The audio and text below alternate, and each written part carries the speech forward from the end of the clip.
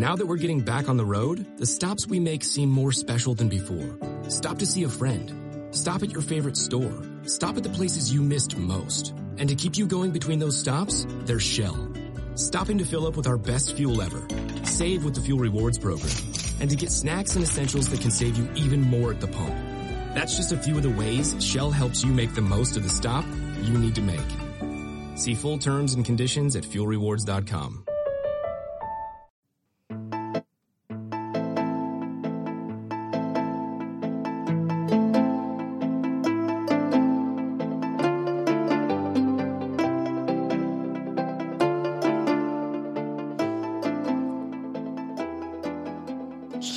Fifi is transfixed by our interpretive dance. She loves a dance. Or she's heavily judging us. Cute. Mew, mew. There is a cat hair in my coffee. Oh, I'm so sorry. That's not your fault. It's Fifi's fault. Oh. Hello, welcome to a bonus episode of Murder in the Land of Oz. Is that the way that it goes now? Murder in the Land of Oz. I think so. Cool. Well, how's it meant to go? I don't know. But we've sung it like that a couple of times now. Murder in the Land of Oz. Oh, yeah. Oh, yeah. So to make up for our technical difficulties last week, we thought we'd do a bonus episode. And by we, I mean I. I am the one that decided to do this, and Ellen was not very happy when I told her. I was like, 8-minute pause. Sure. I was like, you want to do this episode as a bonus episode that we have decided to do in like 2 days? Yeah. You want to, this is the one? So, Sure. Backstory. Ellen and I have competing theories on this case, and this case is the horrific murder of JonBenet Ramsey. We've had physical fights. We've gotten scrappy. We've pulled hair. Outside Metro Arts, We that's literally right. had we didn't fight physically, but we yelled at each other. Boy, did we make bystanders uncomfortable. I was very drunk. I had You like a bottle of were. rosé to myself. I really needed Oh, some that help. was the D&D night, wasn't Yeah. it? Oh, Yeah, it what an was. iconic Jess and Ellen night. Soon to be another iconic Jess and Ellen night this coming Saturday. Yes, which will have Getting- already happened by the time this episode comes out. Let's hope we are still friends because we have a successful podcast. Yes, well, we can have a good business relationship even if we don't speak personally. I don't like that. No, We just become we're like, hello, welcome to the episode of Murder in the Land of Oz. And then Our case finally this it'll week be is- like case file, or what's the other one that lady wanted us to be like? I don't know. I don't know. Murder Down Under or something? Or Oh, All Aussie Mystery Hour. that's right. Yeah. Well, maybe it'll be like that finally instead of... We should stop becoming friends for the good of the podcast. And then we can have a very business-like show with no jokes or banter. I would rather die. Okay. So this is going to be a Cliff's Notes of like the case. This is like this is a thoughts, feelings, opinions. Yes, this with a isn't- wee bit of background. This isn't an in-depth thing because this case is huge. Yes. Like this happened in 96, so there's a lot of research. There's been a few documentaries. Have you seen that Netflix one, the JonBenet one? The casting of JonBenet, that one. Yeah. No, I really liked it. Because I thought it looked bad. those people were so weird because they were obviously auditioning to play like Patsy Ramsey and JonBenet and I didn't everything. watch it, but I've always been very interested in the process, particularly on Forensic Files. Shout out to the best true crime show of all time. of how they cast the reenactors. Yeah, because Yeah. sometimes the reenactors look fucking identical to the victims. And then I'm like, sometimes and it's then like, sometimes they're like a different race, and you're like, okay, all right. go for it. Sounds great. It's so funny looking at the because I'm in charge today of recording this. So if it doesn't record, then we know it was Jess's fault. And like the level of my voice is so high and scratchy.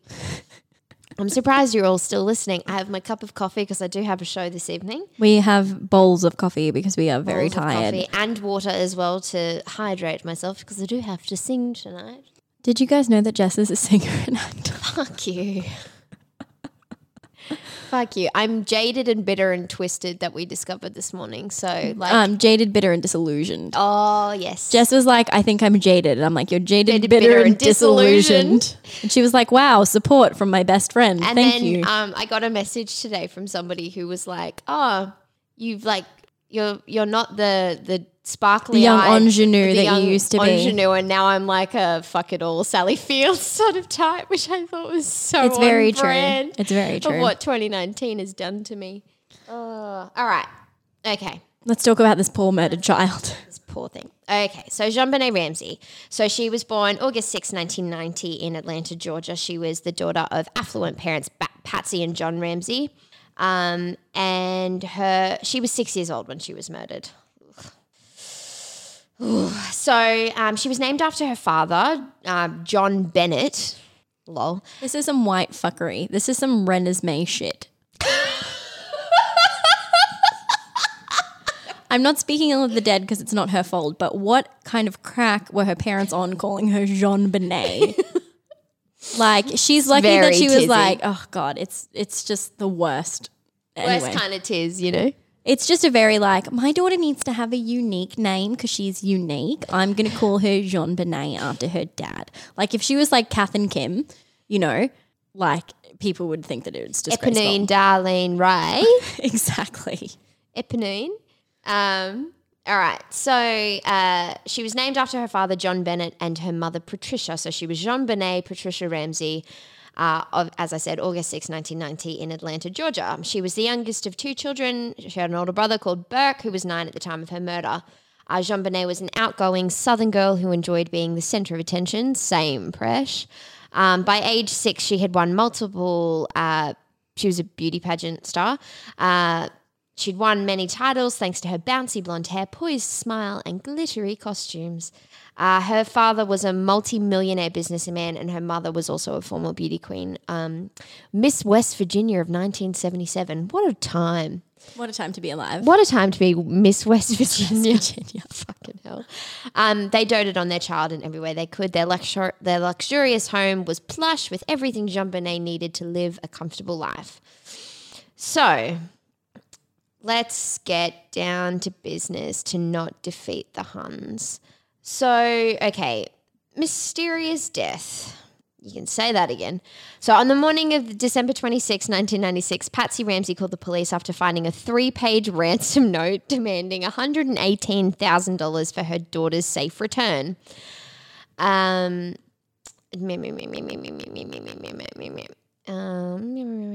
did my notes go? Feeling for time. Feeling for Stalling time. because of computer So, issues. yeah. Note demanded $118,000 for JonBenét's safe return, which was almost the exact amount, the bonus that JonBenét Ramsey had received earlier that year. Yeah, it's his Christmas bonus or whatever, right? Yeah. The ransom note was unusually long, and the FBI told police that it was very unusual for such a note to be written at a crime scene. The police believed that the note was staged because it did not have any fingerprints on it and included an unusual use of exclamation marks and acronyms. The note and a practice draft were written with a pen and a pad of paper from the Ramsey home. Fucking weird. According to a Colorado Bureau of Investigation report, there are indications that the author of the ransom note is Patricia Ramsey. However, they could not definitively prove it. The only people to be known in the house on the night of JonBenét's death was her immediate family, her brother Burke, her mother Patsy, and her father John. The note contains specific instructions that the police and friends should not be contacted, but Patsy telephoned the police at 5:52 a.m. She also called family and friends. All right. 2 police officers responded to the 911 call and arrived at the Ramsey home within 3 minutes. They conducted a cursory search of the house but did not find any sign of forced entry. Officer Rick French went to the basement and came to a door that was secured by a wooden latch. He paused for a moment in front of the door but made a critical error when he walked away without opening it. Unbeknownst to him, JonBenét's body was on the other side of the door. John Ramsey made arrangements to pay the ransom. A forensics team was dispatched to the house. The team initially believed that the child had been kidnapped and JonBenét's bedroom was the only room in the house that was cordoned off to prevent contamination of evidence. No precautions were taken to prevent the contamination of evidence in the rest of the house. So literally people were storming this mansion. They had all of their friends come over and were like, JonBenét's missing. She's missing. We better have 18 of our closest friends to help us. Touching fucking stuff. everything. Weeping, getting hair and shit all over the place. So, the friends and family's minister had arrived at the home to support the Ramseys. Victim advocates also arrived at the scene. Visitors picked up and cleaned surfaces in the kitchen. Fucking hell, possibly destroying evidence. Boulder detective Linda Arndt arrived at about 8 p.m. with the goal of awaiting the kidnappers' instructions, but there was never an attempt to claim the money. So we're at 1 p.m. Detective Linda Arndt asked John and Fleet White. What a fucking name, Fleet. Americans. Jesus Christ. Oh, because of... That sounds patriotic, doesn't it? Like armies and like fleets and like Fucking the Navy hell, and shit. they're tizzy as shit, aren't they? To search the house to see if anything seemed amiss. God, just touch everything. Thing was, this was Christmas time. So... all the A-list cops were on vacation. They fucked off. So they had all these like, not that Linda, I'm sure Linda's great, like stunning. Not a personal attack, but also not necessarily who you want investigating your child's disappearance. Definitely not. John and Fleet White started their search in the basement. John finally opened the latch door that Officer French had failed to open and found his daughter's body in one of the rooms. JonBenet's mouth was covered with duct tape. A nylon cord was found around her wrists and neck, and her torso was covered by a white blanket. Ramsey made a critical error when he immediately picked up the child's body and took it upstairs. When JonBenet was moved, the crime scene was contaminated, obviously, and critical forensic evidence was disturbed for the returning forensics team. Each of the Ramseys provided handwriting, blood, and hair samples to the police. John and Patsy participated in a preliminary interview for more than 2 hours, and Burke was also interviewed within the first couple of weeks following JonBenet's death. Ooh. All right, another sip of coffee. The autopsy. Autopsy revealed that JonBenet had been killed by strangulation and a skull fracture. The official cause of death was asphyxia by strangulation associated with a craniocerebral trauma. Look at me saying big words. It's a good one. Craniocerebral. Yeah. Oh, God. There was no evidence of conventional rape. Oh, for fuck's sake, she was 6. Although sexual assault could not be ruled out, no semen was found. There was evidence that there had been a vaginal injury, and at the time of the autopsy, it appeared her vaginal area had been wiped clean with a cloth, and her death was ruled a homicide. Oh, God. Why did I pick this? I'm so sorry. Ellen's like not smiling as in I'm smirking. She's smirking because she knows I'm an idiot. I was like, do what you want. I can't control you. So the garrote that had been made from a length of nylon cord and the broken handle of a Is that how you pronounce that? Garrote? Garrote.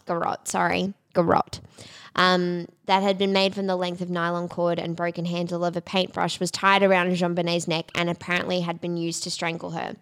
Part of the bristle end of the paintbrush was found in a tub containing Patsy's art supplies, but the bottom third of it was never found despite extensive searching of the house by police in subsequent days. The autopsy also revealed a vegetable or fruit material which may represent pineapple, which JonBenet had eaten a few hours before her death. Photographs of the home taken on the day when JonBenet's body was found show a bowl of pineapple on the kitchen table with a spoon in it. However, both John and Patsy said they did not remember putting the bowl on the table or feeding pineapples to JonBenet. Police reported that they found JonBenet's 9-year-old brother Burke Ramsey's fingerprints on the bowl. The Ramseys have always maintained that Burke slept through the entire episode until he was awakened several hours after the police had arrived.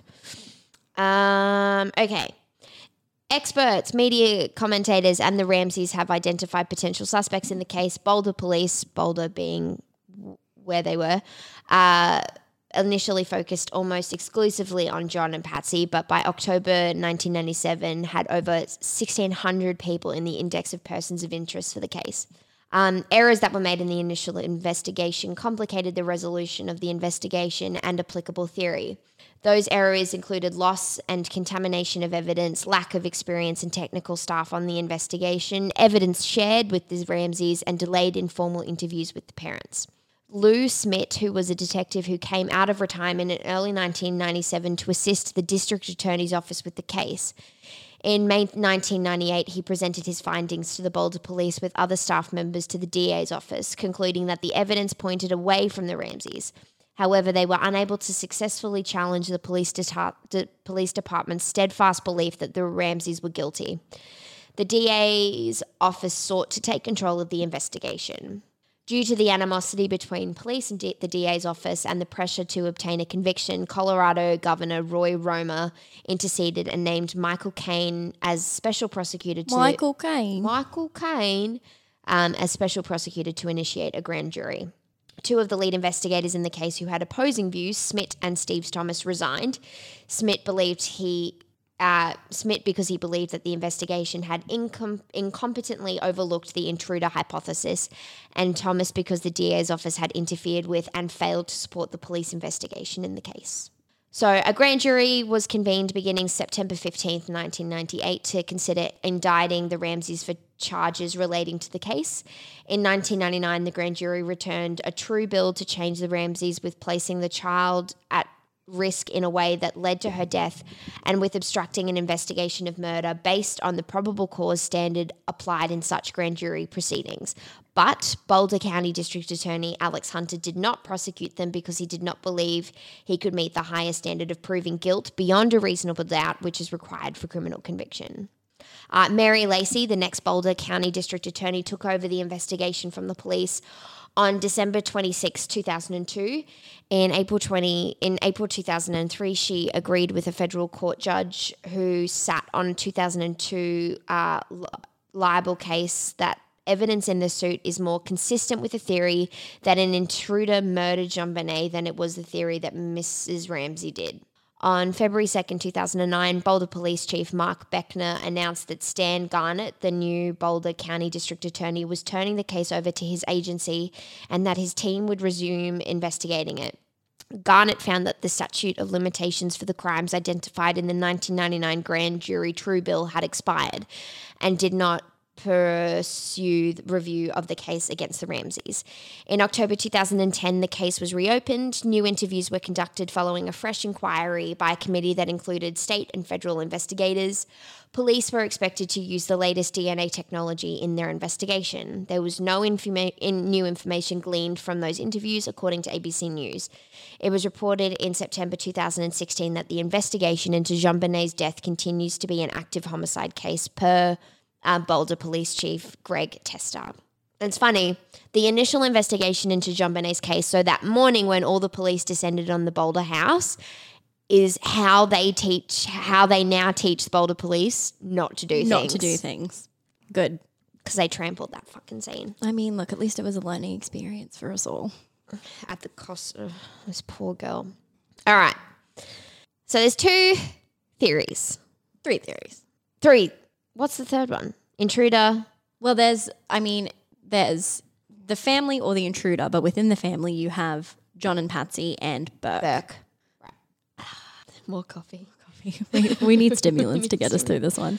Okay, so there are 2/3 theories about the death of JonBenét. One is the intruder theory that was pursued by the Boulder District Attorney's Office, with whom the Ramseys developed a relationship. Although the police may have had the Ramseys under an umbrella of suspicion, they and the prosecutors followed leads for intruders, partly due to the unidentified boot mark left in the basement room where JonBenét's body was found.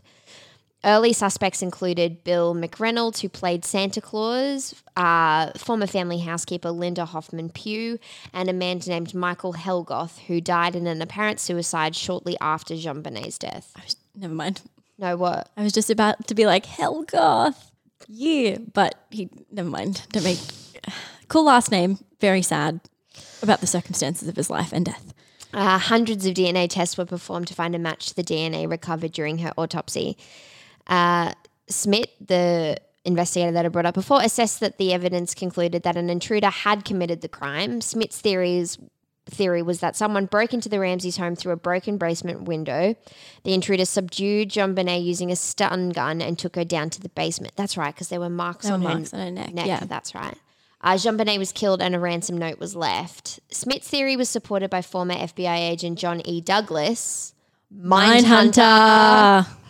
What a boss! who had been hired by the Ramsey family. Believing that the Ramseys were innocent, Smith resigned from the investigation on September 20th, 1998, 5 days after the grand jury convened against the Ramseys. While no longer an official investigator on the case, Smith continued to work on it until his death in 2010. I was about to use Zane's mouse on my computer. Woof. Stephen Singular, the author of the book, presumed guilty in investigation into the JonBenét Ramsey case, the media and the culture of pornography. That is a long bloody title. That's a lot to cover in one book. Jesus. Refers to consultations with cybercrime specialists who believe that JonBenét, due to her beauty pageant experience, could have attracted the attention of child pornographers and pedophiles. It was determined that there were more than 100 burglaries in the Ramseys neighborhood in the months before JonBenét's murder. There were 38 registered sex offenders living within a 2-mile or 3-kilometer radius from the Ramsey home. In 2001, former Boulder County prosecutor Tripp DeMuth, DeMuth,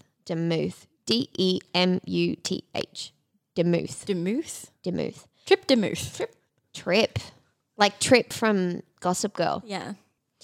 Interesting. And Boulder County Sheriff's Detective Steve Ainsworth stated that there should be a more aggressive investigation of the intruder theory. One of the individuals that Smith had identified as a suspect under his intruder theory was Gary Howard Oliva, who was arrested for 2 counts of attempted sexual exploitation of a child and 1 count of sexual exploitation of a child, charges in 2016. According to Boulder's Daily Camera, Oliva, a registered sex offender, was identified as a suspect in an October 2002 episode of 48 Hours Investigates.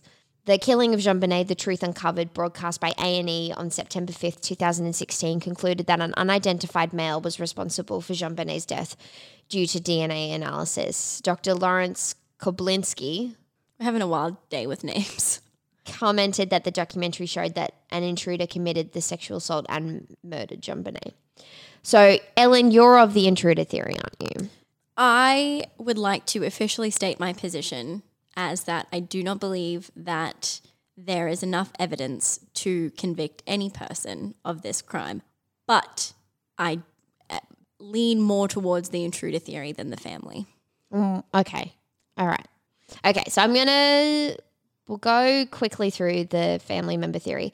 So We can fight. the second group of theories is that a family member was involved in JonBenét's murder. Boulder police initially concentrated almost exclusively on John and Patsy Ramsey. Jean Valjean. According to Greg McGarry, a retired profiler with the Federal Bureau of Investigation, or the FBI as we like to call it. Wow, the FBI. That's incredible. Whoa, that's so good. Statistically, it's a 12-to-1 probability that it's a family member or a caregiver who is involved in the death of a child. Jess is taking a pointed sip of coffee while looking in my direction. From the police's perspective, they did not see evidence of a forced entry, saw evidence of a staging like the ransom note, and did not find the Ramseys cooperative in helping them solve the death of their daughter. The Ramseys had stated that their reluctance was due to the fear that there would be a full investigation for intruders, and that there would not be a full investigation for intruders, and that they would be hastily selected as the key suspects in the case. One theory is that Patsy struck JonBenét in a fit of rage after a bedwetting episode and then strangled her to cover up what happened after mistakenly thinking she was already dead. However, she did not have a known history of uncontrolled anger. JonBenét's brother Burke later stated, "We didn't get spanked, nothing of the sort, nothing close, nothing near laying a finger on us, let alone killing your child." Theoretically, the strangulation could have been a red herring aspect to conceal what actually happened. Burke, who was 9 years old at the time of JonBenét's death, was interviewed by investigators at least 3 times. The first 2 interviews did not raise any concerns about birth. A review by a child psychologist stated that it appeared that the Ramseys had healthy, caring family relationships. In 1998, Boulder Police Chief Mark Beckner said during an interview with a news reporter that Burke Ramsey was not involved in the killing of his sister. In May 1999, the Boulder County District Attorney's Office reiterated that Burke Ramsey was not a suspect. The investigators had never considered him a suspect. A $100,000 reward was offered by the Ramseys in a newspaper ad on April 27th, 1997. 3 days later, they submitted a separate submitted to They submitted to separate formal interviews for the first time at the Boulder County Justice Center. In 1999, Colorado Governor Bill Owens told the parents of JonBenét Ramsey to quit hiding behind their attorneys, quit hiding behind their PR firm. A Colorado grand jury had voted in 1999 to indict the parents. The indictment cited 2 counts each of child abuse and said the parents did unlawfully, knowingly, recklessly, and feloniously permit a child to be unreasonably placed in a situation that posed a threat of injury to a child's life or health, which resulted in the death of JonBenét Ramsey, a child under the age of 16. Among the experts in the case were DNA specialist Barry Scheck and forensic expert Dr. Henry Lee. Wait, what? Why did you do devil horns? Why did you do rock and roll of Henry Lee? I didn't do devil horns. Dr. Henry Lee, if you don't know him, has been involved in quite... Yeah, he was that guy who was bad at forensics, right? He was No. That was the other guy in the... you mean the Michael Peterson case? Possibly. Yeah, no, that wasn't him. Okay. That was another guy. He was consulted, but he wasn't the main blood spatter expert. That guy that literally just made shit up. Yeah. No, he worked on the wood chipper murder, and he worked on O.J. Simpson, Lacey Peterson, obviously Michael Peterson's, and post 9/11 forensic investigation, the DC sniper shootings, and also reinvestigated the assassination of JFK. What a resume. I know, quite. He currently resides in Connecticut, where he lived with his wife Margaret. Good for them. Until she passed away. That's sad. Oh, Dr. Lee. Okay. October 13th, 1999, Alex Hunter, who was the district attorney at the time, refused to sign the indictment, saying that the evidence was insufficient. This left the impression that the grand jury investigation had been inconclusive. In 2002, the statute of limitations on the charges expired. July 9th, 2008, the Boulder District Attorney's Office announced that as a result of the newly developed DNA sampling and testing techniques... Oh, Zane's asking how we're going. Great, Zane. Going great. Thanks, Zane. So police sought to interview Burke Ramsey, and in September 2010, according to L. Lynn Wood, a high-profile libel defamation attorney who the Ramsey family had hired in 1999. In 2012, Foreign Faction, who really killed JonBenét, by A. James Kohler, a former investigator under the Boulder County District Attorney, was published. This book discounts the intruder theory and proposes scenarios of Ramsey family involvement in JonBenét's death. The Case of JonBenét Ramsey, a broadcast on CBS on September 18th and 19th, 2016, used a group of experts to evaluate the evidence and theorize that Burke hit his sister in the head with a heavy object, perhaps not intending to kill her. It suggested that the ransom letter was an attempt to cover up circumstances of JonBenét's death. Wood, on behalf of Burke Ramsey, filed defamation lawsuits against SBS, the producers program, and several of its participants based on its conclusion. And he won, didn't he? Yes. Burke won that defamation he did win. suit. He did win. I state authoritatively, even though I actually don't know. Burke I'm pretty sure he won. Defamation. Yeah, $750 million. What? $750 million? Yeah. No way. $750 million? Brother settles $750 million lawsuit with CBS. SBS. Could you imagine? They did not have $750 million. $750 million. Michigan Circuit Court judge on Wednesday dismissed the lawsuit filed by Burke Ramsey. The terms of the settle. Oh no, they probably didn't settle for that much, but that was how much he was suing for. Bit much. Bit much. Come on, Burke. They only just accused you of murder, Dolph. Yeah, you've just been hounded your whole life for people accusing you of killing your 6-year-old sister in a horrific sexual attack. No big deal. All right. There was also a false confession. I remember this happening. I do too. It was, 2006. So we would have been... Year 8. Yeah, that's right.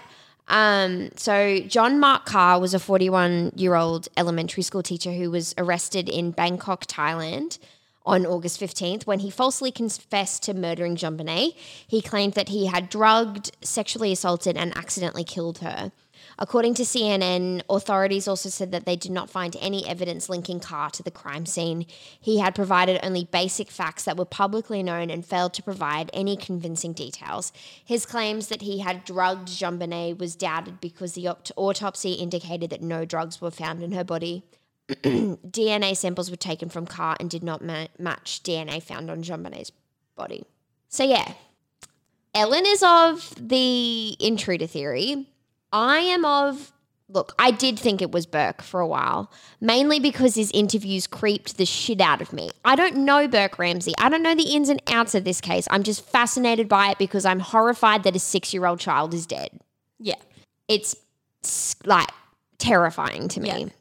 This whole case like really freaked me out, especially it's really easy to understand why people were sort of swept up into the goriness of this case because of her background in American Child pageants, which the majority of Australians are really fucking freaked out by. Yeah.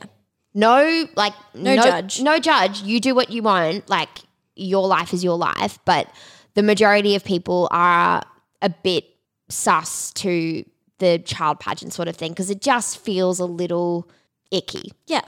And coming from a background of Irish dancing where that has become very pageanty, like I can understand why people are uncomfortable by it because like kids wearing makeup and all dressed up and looking like they're about 36 is weird. It is weird. And being one of those children that has done not pageants but Irish dancing where it has become really, really, really glitzy, I can totally understand it and it is really uncomfortable. I am of the theory that I don't know if I believe that Burke did it anymore because of the more of these cases that we've looked at over the last year and knowing what it takes To kill someone. I believe it was an accident that happened, you know, whether it was Burke or Patsy or John, but I believe that an accident happened and these people were obviously devastated at the realization that she was dead and didn't want to deal with the shame of it and covered it up to make it look like. My issue with that is that if you take the injury sustained by the accident, which is obviously the head trauma. and then trauma. Strangulation, yeah. So JonBenet is somehow hit on the head. Something happens, whatever parent or family member was responsible for it. So their first instinct, rather than call an ambulance for the child that is still living because she was still breathing and alive when she sustained the head injury, instead of calling an ambulance, they strangle her with a garrote from a snapped off paintbrush and a nylon cord, bind her wrists, do some kind of damage to her neck which leaves those train track style marks, and sexually assault her. No, that just doesn't make sense. They never proved that the sexual assault had happened that night because there was the theory that she had had an accident on her bike. But also wasn't there paint found? Was there? There was some kind of paint or fibre from the paintbrush found either, I think, in her underwear or inside her. What? Yeah. I didn't know that. So I think that a bunch of doctors, pediatricians, analysed the case and said that they couldn't definitively say whether or not the evidence of trauma came from one incident or if it was from repeated incidents of sexual abuse. I'm finding something about fibres in a paint tray. I'm sure there was something about... Yeah, look, the statistics of kids being murdered, as horrific as it is, they're more likely to be killed by someone that they know. But it's not impossible for them to be killed by somebody I'm not that they don't saying know. that it's impossible, but I'm just saying it is way more likely that she was killed by someone that she knew. But somebody that she knew doesn't necessarily... Someone breaking into the house and like going into her room, you're going to fucking hear something. But an intruder doesn't necessarily mean that it's not somebody that... It's an unknown person. It could have been somebody that knew her. The Ramseys had a huge social circle. You know, JonBenet would have been exposed to so many people from pageants, from, you know, work things with her dad, things like that. It wasn't necessarily some rando that came in off the street. No, but I'm saying like I don't think it's the intruder theory because they would have heard something. But their house was huge. They did a test where somebody stood in the room that her body was found in and screamed, and somebody else was standing up in John and Were they that far Pat's- away from each other? It was a 3-story house with like 30 rooms. It was a huge mansion. But weren't Burke and Jean-Benet near each other? But if a man comes in and puts his hand over her mouth, what are they going to hear? No, but I don't know. I don't. I just the can't. letter, the ransom letter. This is a point of contention because you said that people said that it was likely that Patsy Ramsey had written it. Yeah. But handwriting analysis couldn't conclude anything. So it is not conclusive that Patsy Ramsey wrote it. There are similarities with her writing and the ransom note. Who's going to take the time when they've kidnapped or, you know, if it was someone not, okay, so say it's the intruder theory, all right? You're not going to sit in a place where where you're either attempting to take a child. There's no way you're going to sit down and write a ransom note there. And it was done on that pad and paper. Two drafts of it. Yeah, I'm aware of that. I think the thinking from the intruder did it side is that the person who committed the crime was somebody, you know, in the vein of like the East Area rapist or somebody like that who, you know, he possibly had broken into the house before or was familiar with the house, knew where things were, knew where rooms were. He'd entered the house while the Ramseys were at the Christmas party and remained in the house. And he hid somewhere. And had time. Because as I said, their house was huge, and especially on that basement level, there were like, you know, that hidden room, wine cellar, things like that. There are plenty of places that he could have hidden. If he had known that the Ramseys would be out that night, which was probably quite likely because it was like Christmas Eve and things like that. If he was somebody that knew the family, he would know their movements, their whereabouts. He could have gotten off on the thrill of invading their space or being in JonBenet's room, and he could have been like, well, you know, I'm going to commit this crime tonight and I want to lay a false trail or I want to, you know, get a little bit of that thrill. And so he wrote the ransom note. That's a good theory. I think it's more likely than, well, I think it is a possibility. Even though there are lots of things in the ransom note that are very strange, like the length of it and the fact that a lot of it is like movie quotes and stuff like that. Like I think it was the FBI that said that it was like, you know, and this is an if it was, you know, an intruder or, you know, a legit ransom note, it was somebody who had never written one before. It obviously wasn't a small foreign faction. Like that's not even a possible theory. But I just can't imagine, I just can't get on board with the logic that John and Patsy, upon, you know, coming across their injured child or something like that, would go to that amount of staging. Right, like, you know, imagine being the parent. Okay, I'll go garrote our 6-year-old child who we are obsessed with, and you go write the ransom note. Then we'll go to bed and then wake up the next morning and be like, oh, where's JonBenet? And call the police.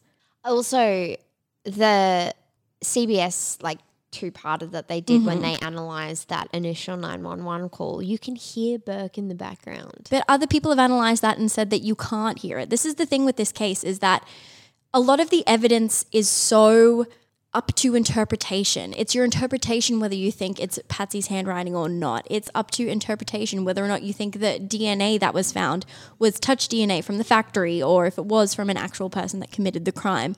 You know, they're not yes or no questions. Surprisingly, we don't know the answer to this case. Yeah. Oh my God, we cannot crack it. As I said before, my issue is not necessarily that, yeah, I believe an intruder definitely did it. Definitely.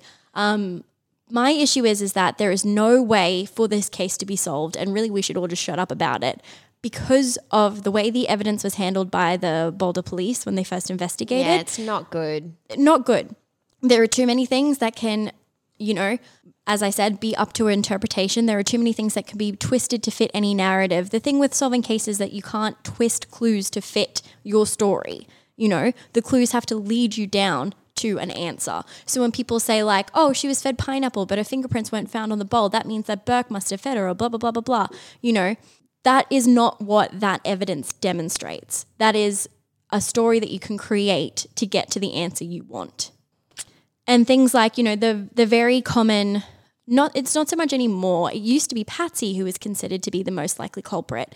And it was, as you said, like as a reaction to JonBenét wetting the bed, that Patsy lost her Yeah, that mind. seems a bit far-fetched. Super far-fetched. Like, you know, there is no evidence of her. So I was reading last night when I was brushing up a bit on the case that Patsy had taken JonBenét to the doctor something like 9 times a year for her problems with bedwetting, and she got frequent UTIs and things like that. I don't understand how a parent who is concerned enough about her child to take her to the doctor that many times also is so enraged by it, that one act of bedwetting. She's 6. You know, it's not that weird. But that is an example of something like that keeps on getting repeated. That, you know, I still read that to this day on Reddit and forums and stuff like that. Like, oh, Patsy was angry at her wetting the bed. There's no evidence to support that theory at all. It's speculation, and it's not supported by evidence. You know, and things like Burke as well. You know, when the tide, because it was Patsy, the bedwetting, then it was John covering up apparent sexual abuse. Again, no evidence of that. Her pediatrician said that she didn't show any signs of sustained sexual abuse. But then again, that person could have said that to cover up his own tracks, because if she had been sexually abused for a long time and the pediatrician didn't pick it up, well, then that's negligent on their part. But that was the story for a while. Now the story's gone to Burke. Oh, well, Burke was jealous of JonBenét, or, you know, Burke was the one who was abusing JonBenét or something like that. But that has all come from people after the fact being like, Burke's weird. Yeah. You know what? Lots of people are weird. You know what would probably make you be a pretty weird adult? If your child's sister was murdered, and people have blamed you for it your whole adult life. Yeah, That'd that would probably make you be a little weird. bit weird. Yeah. I think also the Burke theory comes from that incident that had happened the year before where he struck her with a golf club. Jess, you don't have siblings. I once hit my brother over the head with a curtain rod. What? Why? Because he was my brother and we physically fought all the time. I have 2 brothers, and the amount of injuries that I have sustained or I have given to them. One of my brothers once pushed me out of a moving golf cart. I could have died. That's just what siblings do. My cousin pushed me off a slide onto concrete once. I had a concussion. See? Kids do shit all the time. I just don't think, you know, if Burke hit her on the head or something like that, I mean, I fully 1000% don't believe it's possible that he garroted her or anything like that. No. I don't believe that the parents would have covered it up. She was still alive. She would have been visibly alive when she hit her head. She would have still been breathing. She still would have had a pulse. I just do not think, as a parent, when something terrible happens to your child, you know, there was no indication previously that the Ramseys had done anything bad to Burke and JonBenét. I just do not think that it is logical for your first instinct as a parent with no prior history of abuse or anything like that to be like, our child is injured. Better stage a kidnapping and homicide. I think also, look, you might have turned me around on my thoughts on this, but I think it's also... God, it's been years of us arguing this. I think it's also the better story for people because, like, people don't want to think that there's randoms walking around streets that are going to break into houses and randomly kill 6-year-olds. It's easier for us to comprehend. Rationalize. It's easier to rationalize, oh, it was someone that she knew. Oh, it'd been happening for years. Oh, all this other stuff has happened. And it's also because it's like rich white family, cute white kid with blonde hair and curls, you know. That's the thing. It's a zesty Hollywood story. That's the thing. It is, if this was, if JonBenét was a person of color, they wouldn't have, or a poor white person, or wasn't in the beauty pageant circuit. Exactly, wasn't in America. Yeah, it would probably not be the mystery that it is today. But because it's rich white folk, that's why a lot of it is really weird, and there's glitter involved, and exactly, money. It's very, very fascinating. One bit of evidence that I also think leads towards not the family is the fact that they didn't find any duct tape in their house matching the duct tape that was on JonBenét, and they didn't find the missing third of the paintbrush. So the person took it with them. Yes. So nobody saw the Ramseys or anything leave the house or go anywhere, or anybody come into the house or anything like that the night of. Yeah. I don't know. I'm under the impression that it was probably someone that she knew, someone who had exposure to. Mm-hmm. It might not have, that's the thing. We're never going to know, unfortunately. And it's heartbreaking to me that a 6-year-old child lost her life, and all these people, including myself, have been grossly fascinated by this. And you're right. We should just stop talking about it because it's sensationalizing something that should not be sensationalized, like children getting murdered, because that's fucked. But it's so easy to get fascinated by something like this because it is so far-fetched from any grasp of reality that I have about my life as a child and probably your life as a child as well. And yeah. I think that, even though I made a joke about her name before, I think that, we very much on this show and in our daily lives care about victims, and we are both guilty of this as well.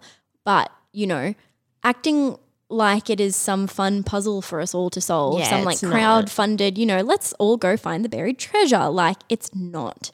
And one of the big issues about this case, which you will know if you've spent any time researching it, is just the misinformation, the things that are repeated as fact that aren't. Like, for example, the amount of the bonus. So it's said so many times that, it was $118,000 was the exact number of his bonus. It was close to. His bonus, the money that he was given for his bonus was actually like $120,000, and it only came to $118,000 after taxes. So like that is like one of the most repeated facts of this case, and it's not true. There are so many things that aren't true that just get repeated like, it's fact. And no person on the internet and no person like us running a podcast can actually know the real facts of the case. And the thing that I didn't know before going back and looking at this was about Douglas, Mr. Mindhunter, actually agreeing with the intruder theory. I didn't know that. It was The Cases That Haunt Us, I think was the book. Oh, really? It's in the book. It's Cases in the book. That Haunt Us. Okay. Yeah, quite a few. But he was also, that was James Collar, I was about to say, but he's employed by the family. But it was that other guy. I think the thing is that the story that you have to create, as I said before, to fit the family into the picture is just insane. It is kind of easier in a way to be like, well, some wackadoo did it. Some random wacky guy who was insane came in and stayed in the house and wrote the note and did all this weird shit, because it's hard to rationalize that to apparently loving parents would do it. It is kind of the easier solution to be like, it was some random pedophile, because then you don't have to contort what you know about people to fit a theory. You can just be like, well, I guess he was crazy. Well, I guess he liked ransom notes. Well, I guess he wanted to strangle her or something like that. Yeah. You kind of have that safety of the unknown to be like, well, maybe this happened. I don't know who did it. Well, I don't think this case can ever be solved. No. I think that initial morning, they fucked it. They fucked it. They really shut fucked the bed. it. Like, trampling that scene, like just on the base level of not even knowing that she was murdered, but that is the place that she was taken from. Don't let people in. Don't let people in. Don't let people in. Oh, also, I just wanted to say that I don't think it's suspicious that the Ramseys lawyered up pretty quickly. I think that is what you should do. Well, yeah, and that's actually something I've wanted to bring up before. Like, if you are accused of something, there is no shame in getting a lawyer straight away, because getting a lawyer just means that your civil rights aren't going to be violated. Yeah. It's having somebody there to protect you and make sure that everything occurs above board. And that's just like, no matter how much Law and Order SVU I've watched, like, I don't know shit about anything. No. So it's like, if something ever happened, I would immediately seek counsel, because don't talk to the police, get a lawyer straight away. Because I hate to, we are very pro-police on this podcast, but we're pro-good police. Pro-good police, not pro-bad Anti-bad police. And there is a lot of evidence in a lot of the cases that we've looked at, and a lot of cases in general where, cops have done things probably not out of a bad place, but just trying to solve this thing that's in front of them. I mean, police are people. They're not always they're not infallible. They're going to make mistakes. And big mistakes were made in this investigation, and therefore I just don't think that it will ever be solved. Yeah. And I also, everybody online, shut up. you're not going to solve it. No, yeah. Let her be, you know? Yeah, let her rest. The poor I think little especially after the 20th anniversary when there was just special after special after special. Yes, it's interesting, but also like so cool that you're getting all this advertising money from like literally talking shit about a dead girl, you know? A lot of it wasn't respectful. A lot of it is very sensationalized. Because like it can get to a point when and like I'm guilty of this as well, like being fascinated by this case, just forgetting that she was 6. Yeah. Like think of children that you know at 6. Yeah. And just be like, oh, I should stop treating this like a circus act. It's like, yeah. Yeah, it's dehumanizing a dead child and just treating her as like a footnote in her own story, you know? No, she And mattered, she was loved, and she was cared for, and it's very sad that she's This dead. case has had so much exposure and indeed overexposure that you can't really have the same argument of like, oh, we're keeping their memory alive. She'll never be forgotten. No. You know, there's no way that JonBenét will ever be forgotten. And, you know, it's just about being appropriate. And, you know, we like a joke.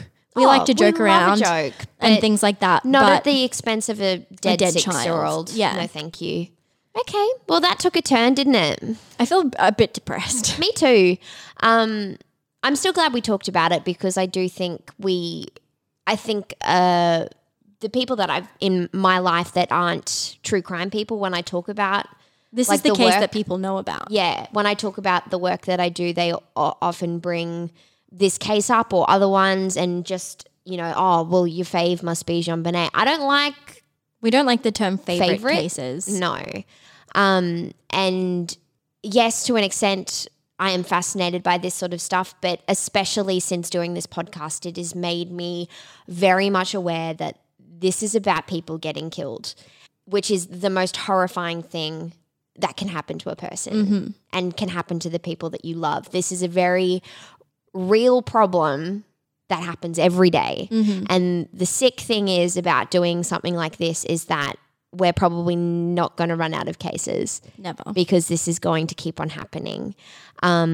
So just want to point out we are very victim first. Yeah. We do not we are not of the standpoint that we sensationalize murderers because they do not need to be sensationalized. They are cowards. They are sick people who need help, who need to be put in prison for what they have done because gross. Yeah. So We finally did it. yeah. JonBenét, we've been threatening it since we started the podcast and we did it. And we did it and you won. And Victory tastes so sweet. does it? Or does it taste extremely depressing? No, it does taste, it is extremely depressing, but I'm glad we got to talk about it and we were very rational. Yeah. I think I was still rational. Yeah, for sure. I mean, the thing is that, you know, I don't have skin in the game, you know? I definitely don't. And yeah. Thanks for listening. Thanks Sorry for that. about the technical difficulties. Hopefully this makes No, up for it. look, technical difficulties are going to happen and that's fine. So next week you will be hearing from me. Yes. Yes, Ivan John Jones or the Pacemaker murder. Pacemaker. Thank you, Forensic Files. Shout out to Forensic Files, World's Best Show. There is a lot of siren activity. Siren action because what I didn't know is that that's a firehouse just there. Yeah. Yeah, cool. All right. Well, thanks, guys, for listening. Make sure you're subscribed. Please rate and review. Find us on Facebook at Murder in the Land of Oz and find us on Instagram at Murder in the Land of Oz. If you have any cases, especially for our South Australian season that's coming up, please send us an email at murderinthelandofoz@gmail.com. We would love to hear from you. Thank you so much for joining us. Goodbye. Bye.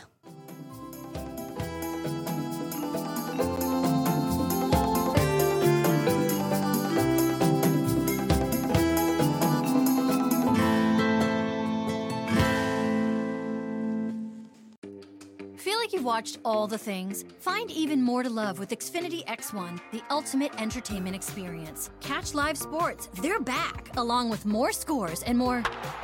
With the Xfinity Sports Zone, the best sports entertainment experience. Plus, find all your streaming apps and more in one place with the award-winning voice remote. X1 makes entertainment simple, easy, awesome. To learn more, go online, call 1-800-XFINITY, or visit a store today. Restrictions apply. Not available in all areas. The Home Depot introduces new James Hardie HardieBacker cement board with Hydro Defense technology. 100% waterproof, it's the ultimate barrier to moisture. Now you can skip the steps of waterproofing the entire board, just the joints and fasteners, and you're done. If you're a pro with a bathroom to tile and no time to waste, we've got your backer. New HardieBacker with Hydro Defense technology. In-store, online, now at the Home Depot. How doers get more done. Passes ANSI A118.10 waterproof test.